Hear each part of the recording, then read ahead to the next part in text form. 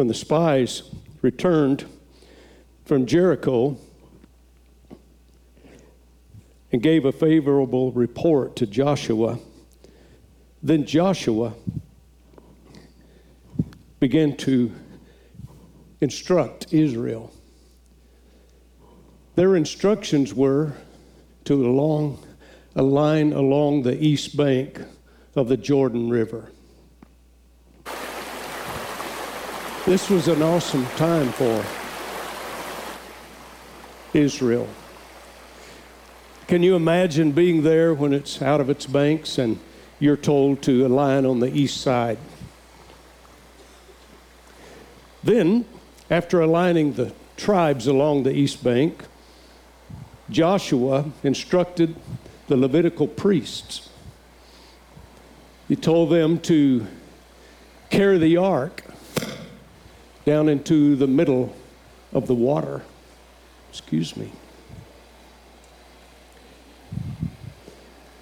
And as the priests carried the ark down to the middle of the river, the waters began to pile up on the north side.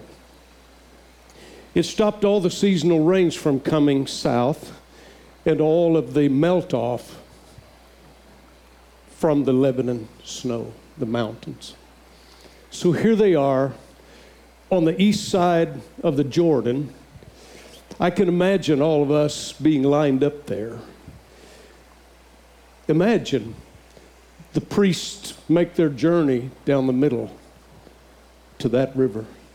The waters pile up on the north. There are two significant theological observations to make.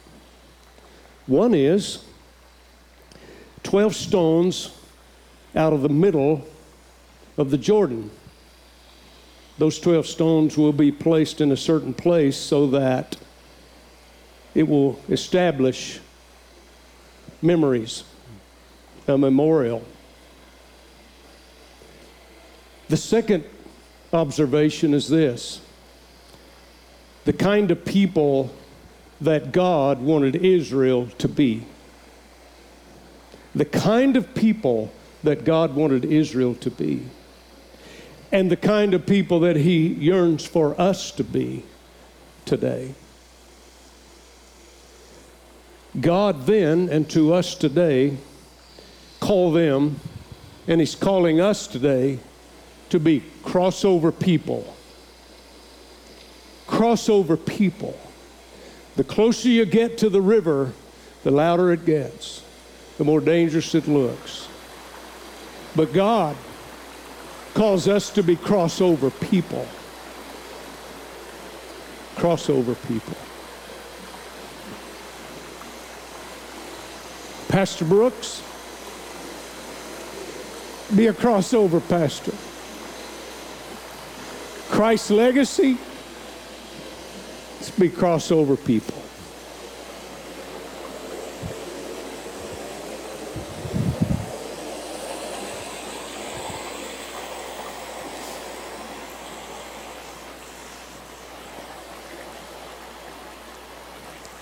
And they crossed over.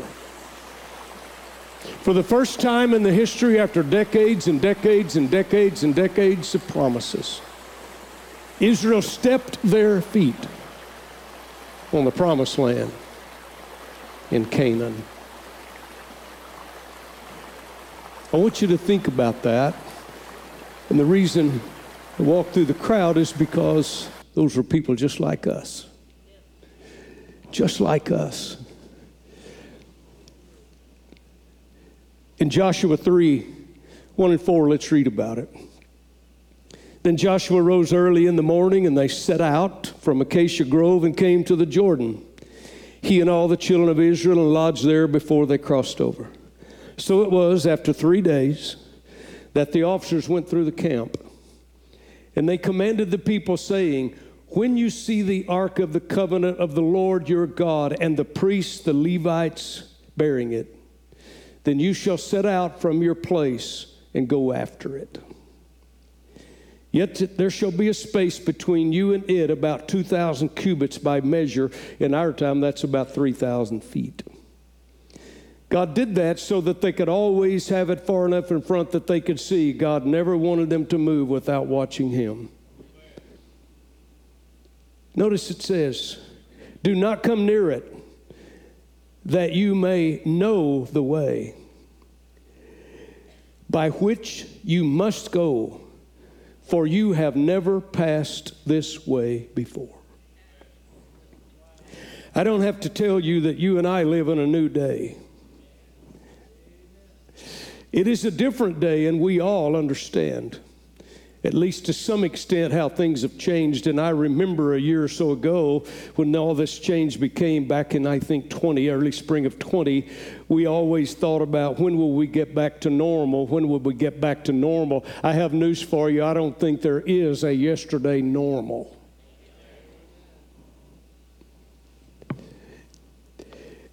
Every life, yours, mine, every life has its crossover times. These are times of transition that are often fraught with potential disaster. How many of you know that you faced things you had no idea how it was going to turn out? This was a traumatic time for Israel. For 40 years, they had wandered after Egyptian bondage. And in those 40 years, they got accustomed to that way of life. I declare to you, the human inclination is to get used to how things are. That's our tendency. And God always, look at all the way through. God was always moving these people forward. Change almost always produces the resistance factor, doesn't it? If I were to ask you, and I won't, raise your hand, how many of you resist change? It can be pretty incriminating. Bless her heart, my mom's got a flip phone that I think came over with the ark, and she just totally refuses to change her telephone. To some extent, in 94 years, I guess you earn the right just to have what you want. Somebody said amen really loudly over here. I want you to observe something, though. 40 years earlier, Israel was instructed numerous times to go forward. And in the Hebrew, the verb there is nasa. Nasa, go forward. Journey, travel, move forward, nasa. Another translation that we read in the New King James is set out. That is the word nasa. There was this constant going forward. The word nasa is used 89 times in the book of Numbers, and it meant journey, move forward, keep traveling. However, in the book of Joshua, this verb nasa that means travel is only used 3 times. And we read it just a while ago, one of them. It's called set out, move, set out, prepare, set out to move. Chapter 3, verse 1, set out from Acacia Grove, we just read it. Verse 3, set out from your place, follow the Ark of the Covenant. And fourthly, set out from their camp. What is the significance? What is the significance? Listen to it. Crossing the Jordan meant the arrival. Let's not forget all the way back through the covenants, all the way back through Abraham. This was not just moving forward. This was start here and arrive. All the Exodus departure, all that wilderness experience had been the preparation for this crossing. This river Jordan was the fulfillment of God's promise to all the patriarchs in the past. But now, the word here, Joshua changes the Hebrew verb from Nasa to Abar. It means to cross over. It means to pass over. This is used 21 times from chapter 3:1 to chapter 5:1. So in 2 chapters, this Abar is used 21 times. Totally different than how God instructed them for all those years. He changed words. Words are important. This verb emphasizes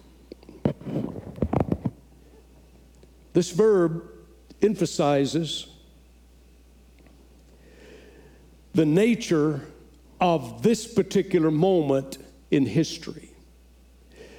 To change the entire verb means this is a different time. This is a moment in history.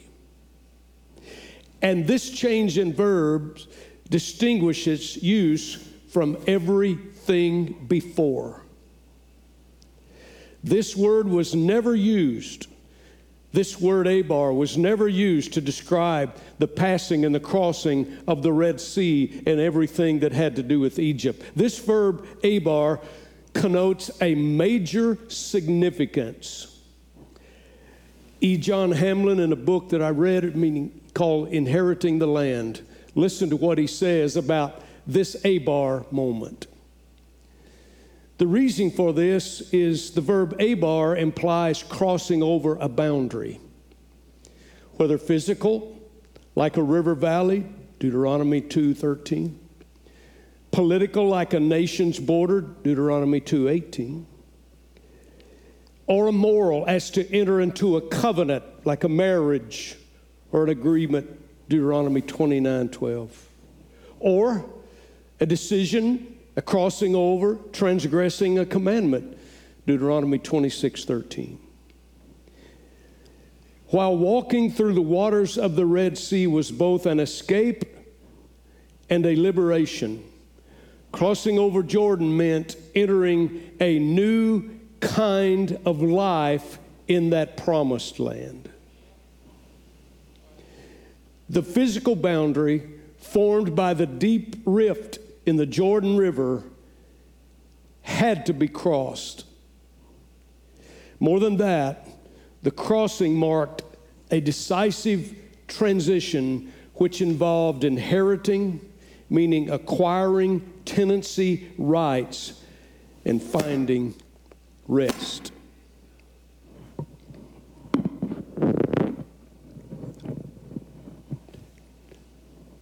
Must be the devil trying to silence me.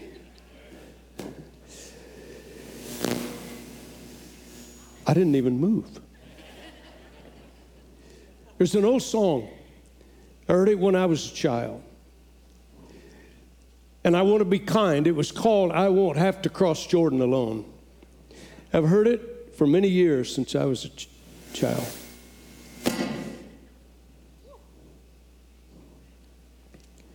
To be certain, I know its author had good intentions. The song likens the crossing of the Jordan to dying from this life, death. And it assures that as we cross this Jordan, this dying process, that Jesus will be there. I've heard the chorus many times. It said, I won't have to cross Jordan alone. Jesus died all my sins to atone. In the darkness I see, he'll be waiting for me. I won't have to cross Jordan alone. The idea is comfort during a time of death, and surely God has said he would accompany us in that. But I just don't want to declare with you, though I love the song and I like it, it's a part of my fond memories as a child, I will declare to you it lacks theology. Because listen, the land of Canaan was not heaven. The land of Canaan was not even an earthly paradise.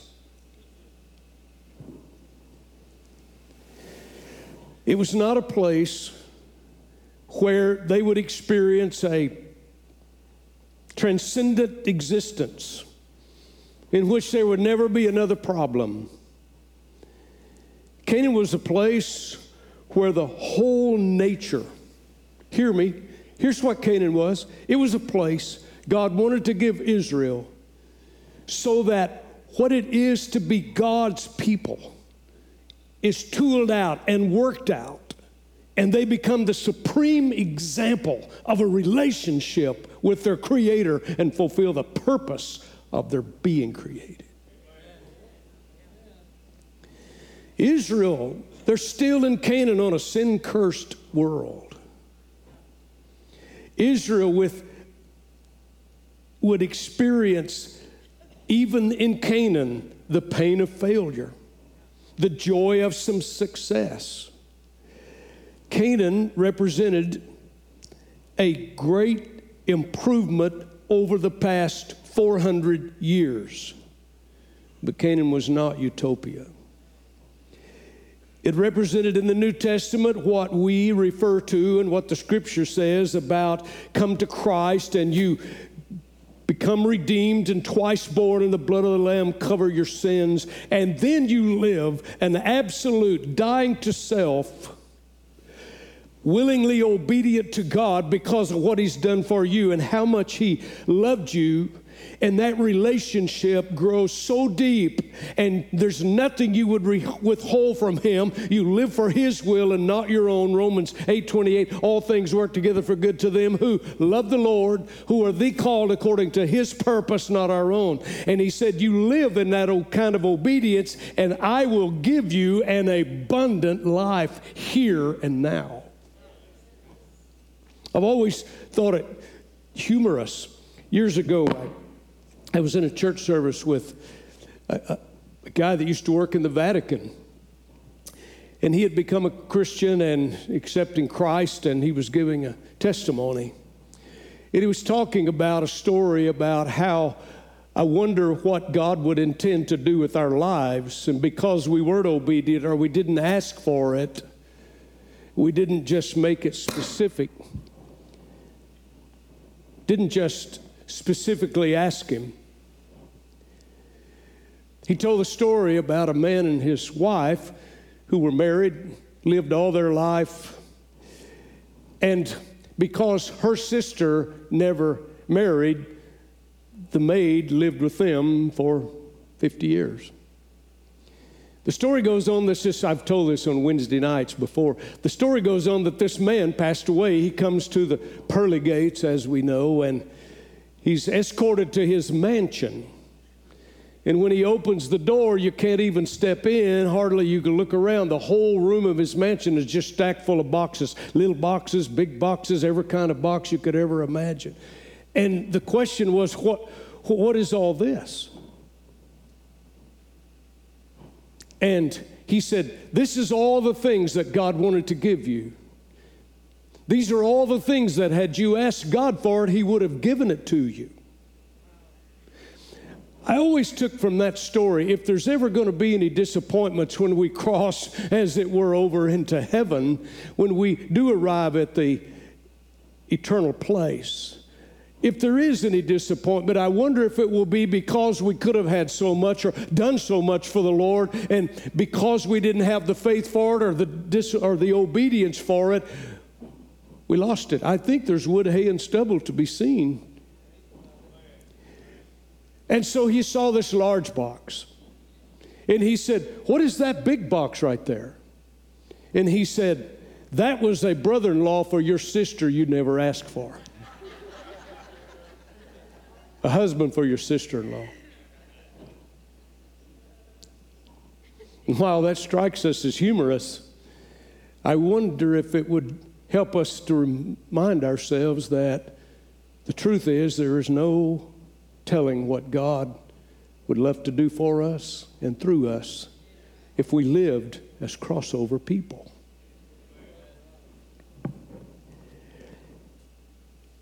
Israel would still be in a struggle. This life would be a life in Canaan that God intended to be dedicated to holiness. A life dedicated to, again, obedience in God. And the blessed life because we were in intimate relationship with God. Watch this. Except for Caleb and Joshua, all Israel was headed for a brand new experience. Young people, mom and dad, our lives have these occasions called Abar times. Those crossing over experiences where we can travel for a while, but God always has something more and better in mind for our lives. And these crossing over experiences, everyone in this room has passed through some. It's a place that can be frightening because we like to know what's coming. We would love for God to show us the next 30 years. But the truth is, if He did, we may not take the next step. Abar times, these places where God, the water's loud. Here Israel stands. I wish I could just have us all stand up a line and just imagine the water and watch it pile up. I cannot fathom what that experience was like to just human beings like you and me. Here they are standing on the east banks of the Jordan. And by the way, don't forget it's in flood time. That, ladies and gentlemen, if I had young children, would be a terrifying thing, more my concern for my children as opposed to myself. Accustomed to the past and the present, this will be one of the biggest changes they'll ever experience in their life. It was a decision. It was impending. They had to make a choice. I want to stop and parenthetically add this morning to this message right here. I think that we perhaps are there as a nation today. I think there are choices being made in this country, and I think we're at a crossing place where either America is going to continue to acknowledge God or we will totally push Him out as Israel has done numerous times before. I wonder in my mind, in my spirit, are we at a place where we're going to say, God, get out of our lives, get out of our nation? There are people who are dedicated to put this book out of society, and they're dedicated to stop the message you and I preach and believe. And I think America is at that crossing place. I think we ought to say, God, help us, especially for those that come behind us. Some of us know about these Abar moments. Standing, in a sense, shuddering on the edge of uncertainty. You know what? I kind of understand the world when they have no faith in God and they don't want to believe it and they're agnostic or they claim to be atheists. And I'll just be honest with you. When fear comes and an Abar moment comes, I understand they're shaking and quivering in fear. I understand all that. But I really believe God has called us to live a much more confident life. Standing in the midst of total uncertainty, let's join Israel. Let's join the tribes on the east bank. The waters are rushing in front of us. The fortress across the river's Jericho. It has chariots of iron, even giants in the land. We've known about that for 40 years. At such a moment, most of us become very prone to hold on to that which is familiar. Even when we have been stale in our relationship, wandering, even when we've been treading with no forward gain, even when we keeping time but no progress. I want to tell you something. Hear me, saint of God. God loves you enough that after a while of wondering, God's going to push you to make a decision. God will put you on the banks and ask you to be a crossover mom and dad. To help us get from NASA, set out on a journey, go forward, wandering. To get us from NASA to Abar, we have to cross over. God places us at these crossover times, but He does it to expand our relationship with Him. God is not a tyrant. God does not play tricks on us. God simply pushes us to say, son, daughter, cross over. There's a promise. I have something much better. I have a work I want you to do. He pushes us in a relationship. Crossover times cause us to grow. Crossover times are to claim a new territory. It is a time to inherit, can I say, what God has in store for us. I want to just touch some crossover times. Sometimes a crossover times is a crisis when we're children in our childhood. Sometimes things happen that just devastate our world. There are some crossover times in our teens when we make some of the most important decisions we make of a lifetime. Like in your teen years when can I just frankly say, hormones and emotions and all kind of physical changes and all that come, and we try to answer things for ourselves, and we have questions like, who are my friends and who are not my friends, and do they like me, do they not like me, am I in the in crowd, yes or no? Then we go to, what college do I go to? Should I marry? If I should marry, who should I marry? What job, career should I take? And we finally maybe get there out of university, and we maybe marry and we settle down. And watch it. That's one of those times where we like it like it is. Crossover, Abar times. Maybe a crisis comes then after young marriage. Maybe it's a financial failure. Maybe it's a painful divorce. Maybe it's a financial success and we are at a place where we have to decide about new areas in which we live. Ladies and gentlemen, I want to ask you a question this morning. How do we handle a crossover experience? How do we handle this Abar time and the fear of the unknown that it brings to our lives? Maybe it's a disease or an illness.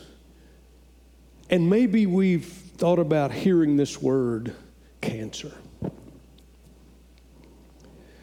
I just officiated a service this last Wednesday morning for one of my cousins that I love dearly.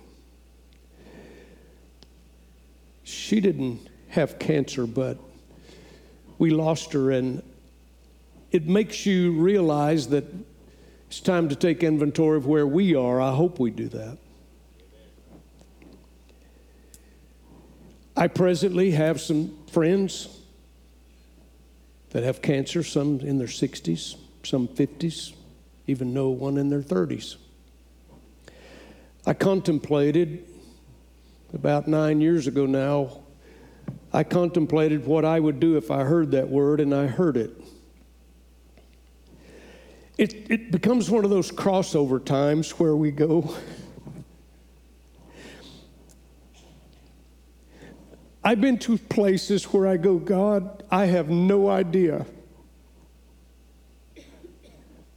what this is going to be like. Lord, I can't see. I was at a time in my very early ministry when my wife had surgery and passed major blood clots in her lungs, and the doctor, after several days, tied both legs, both feet, both legs, both hands, and her head to the hospital bed. She couldn't move, maybe dislodged blood clots. And he said, I don't know. I have to keep her still as possible. These crossover times, Satan will tell you this is all over. This is your undoing. I told you, these are some of the words I heard. I told you that you weren't called to the ministry. I told you that you wouldn't be a success. Look what you've got yourself into here. I think everybody in this room has probably experienced, I know we have, some crossover moments. I will tell you, now some almost 45 years in the ministry, I look back at these crossover moments, and I love at that time and cherish the call that God has placed on my life. Satan, you can say whatever you want. I didn't put me in this business. I'm telling you, it took the Lord a long time, but I finally surrendered. Don't do the Lord that way. But I cherish today my call beyond it. Here's why. Because I can stand and still stand and say, saints, every pathway that is new for us is not new for God.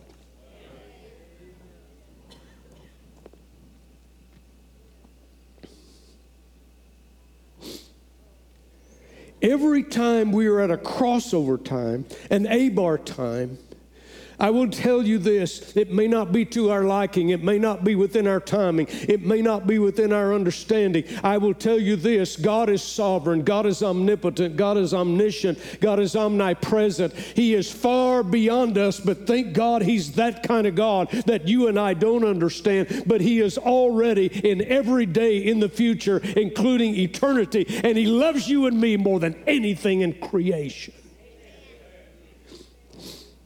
And why we get to the human realm where we try to reason all the time in the human reasoning. I don't want to give this away, but a couple of weeks from now, I'm going to use a term purposely. It just came to me in a different way. I'm going to use a term that you're going to misunderstand, and I'm going to use it on purpose because, ladies and gentlemen, sometimes at our best, we just don't get it. Every time we're at a crossover time, I want to tell you, maybe not to our liking, but God will make a way. We used to sing the old chorus, I know God will make a way. If I live a holy life, shun the wrong and do the right, I know the Lord will make a way. And when you are shown, watch this, when you're shown all the difficulties, when you're shown all the facts, and the enemy comes in and brings all the doubt and all the negative. Watch this, stay with me just a minute. Sometimes in that time right there, sometimes God will intentionally raise the bar.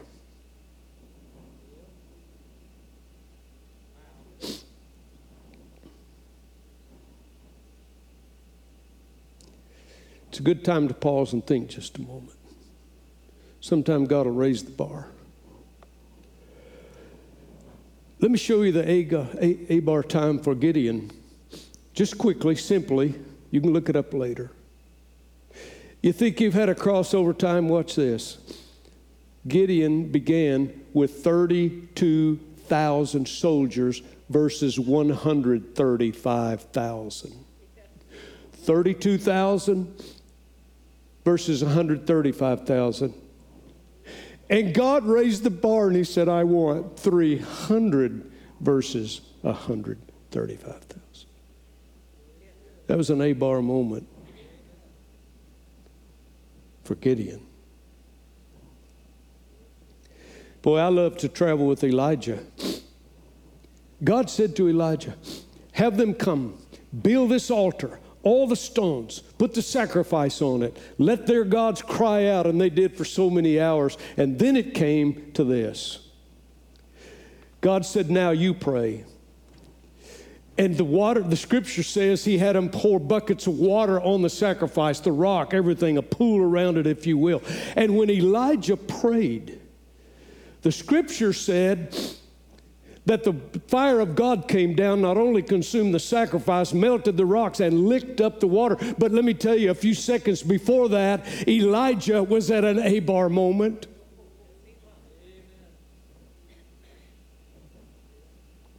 And let me say I praise God for all these people, but I want to tell you something. They were mightily used of God, but here's something we should not ever forget. They were people just like you and me. Here in Joshua 3:15, the scripture said, the Jordan overflows all its banks during the whole time of harvest. Actually, the Jordan isn't very difficult to cross most of the year. For 400 years, Israel had dreamed crossing that promised land. For 40 years, they fantasized about what lay beyond that river. But it also cultivated and stirred deep fears about giants in that land. And in addition to all these fears and all these facts, God brought them to the river at the time when it overflowed its banks by the rains in the season and the melted snow from the Lebanon mountains. Why didn't God cross them when it was the lowest in the year?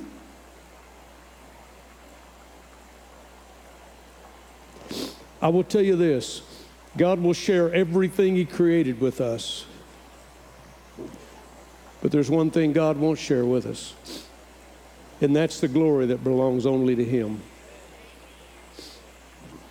If we can somehow muster our own abilities and our reasons, and we can make all those things, and we make some things happen, then we have a tendency to say, look what I did. Well, when God ups the game, let me just give you a hint. When God ups the situation, it is for this purpose, so that you know and everybody knows you can't do this. And when God does it, He should receive that glory. I read one author, and I'm through. I read one author said this. I love this phrase. That's why I want you to hear it. Here stands 1.5 million boatless Hebrews. Boatless Hebrews. Listen to the fear. Look at the scary part of it. Put that water up there. Do we have it? Just think about it. We're standing there. Are we going to cross?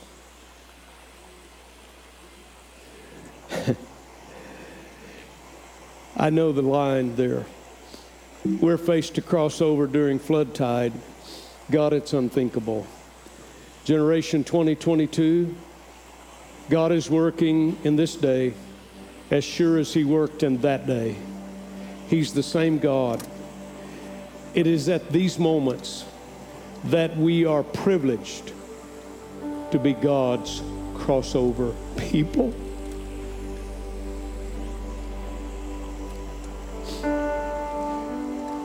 I want to know what decision is in front of your life. What place are you today? What is circumstance designed? Maybe even by the enemy. But I will tell you this, ladies and gentlemen, God calls us to be crossover people. I have a news flash for you. Jesus Himself said, broad is the way, and many there are that find it in the way to destruction. But narrow is the way, and few that find it to eternal life. Somebody should make an observation. We have been taught and trained psychologically, and I believe subconsciously and subliminally, if you want to use those terms, to be like the crowd. In a democracy, we like for majority to rule. I'll be glad when I get to heaven and it's not a democracy. It's not a monarchy. It's a theocracy. Father, Son, and Spirit rule it and reign it. Here's my point.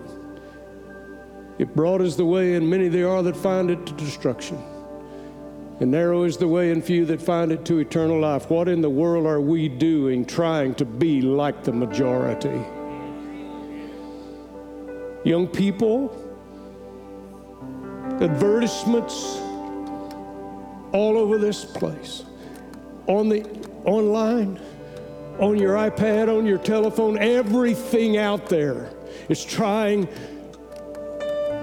to reach for your mind and your emotions, trying to seduce you, if you will, spiritually, to a world that has become antagonistic toward a holy God. We really, really do struggle with peer pressure. I think God would have us make some decisions, say, Lord, here I am. Help me be crossover people. How many of you know as parents there's some difficult choices to make sometimes?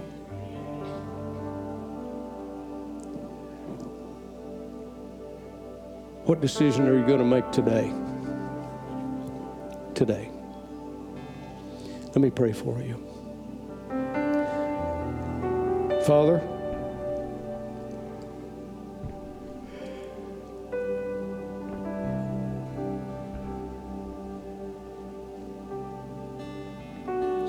I pray we hear your voice.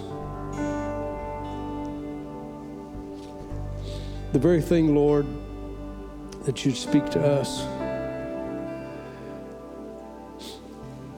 I wonder what you have in our future for us as individuals, for each family, for this congregation.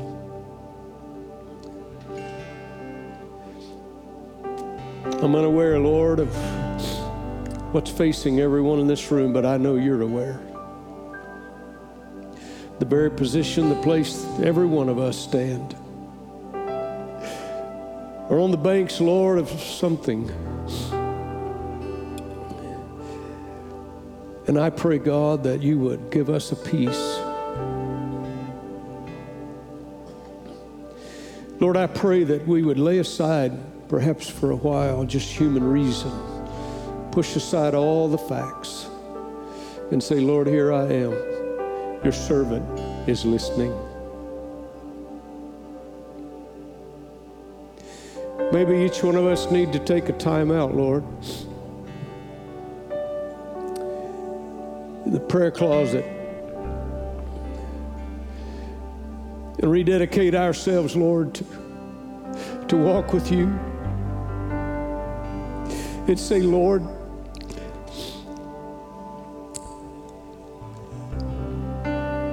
I want to fulfill your will. God, you be supreme. You lead me, Lord, and I will follow. Lord, the world's values I will put aside. Lord, as for me and my house, that's what the leader, Joshua, said. We will serve the Lord. And God said to him, as I was with Moses, so shall I be with you. Speak that to us today. Father, I pray for parents who are in a Abar time, Lord, needing to know what the future for their children. God, and some perhaps struggle in marriage. I pray, Lord, for some young lives. What college, what career, what marriage mate. Lord, for someone in a business.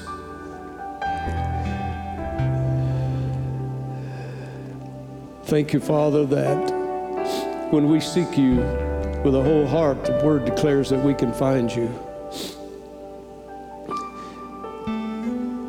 I prayed during this season, Lord, to help me be a crossover leader. Help me not to be afraid. Help me, Lord, not to lean to my own understanding, but in all my ways acknowledge you. And you said you'd direct our paths. I ask we all dedicate ourselves to that today. For Father, in these coming days, I believe you want us to be crossover people.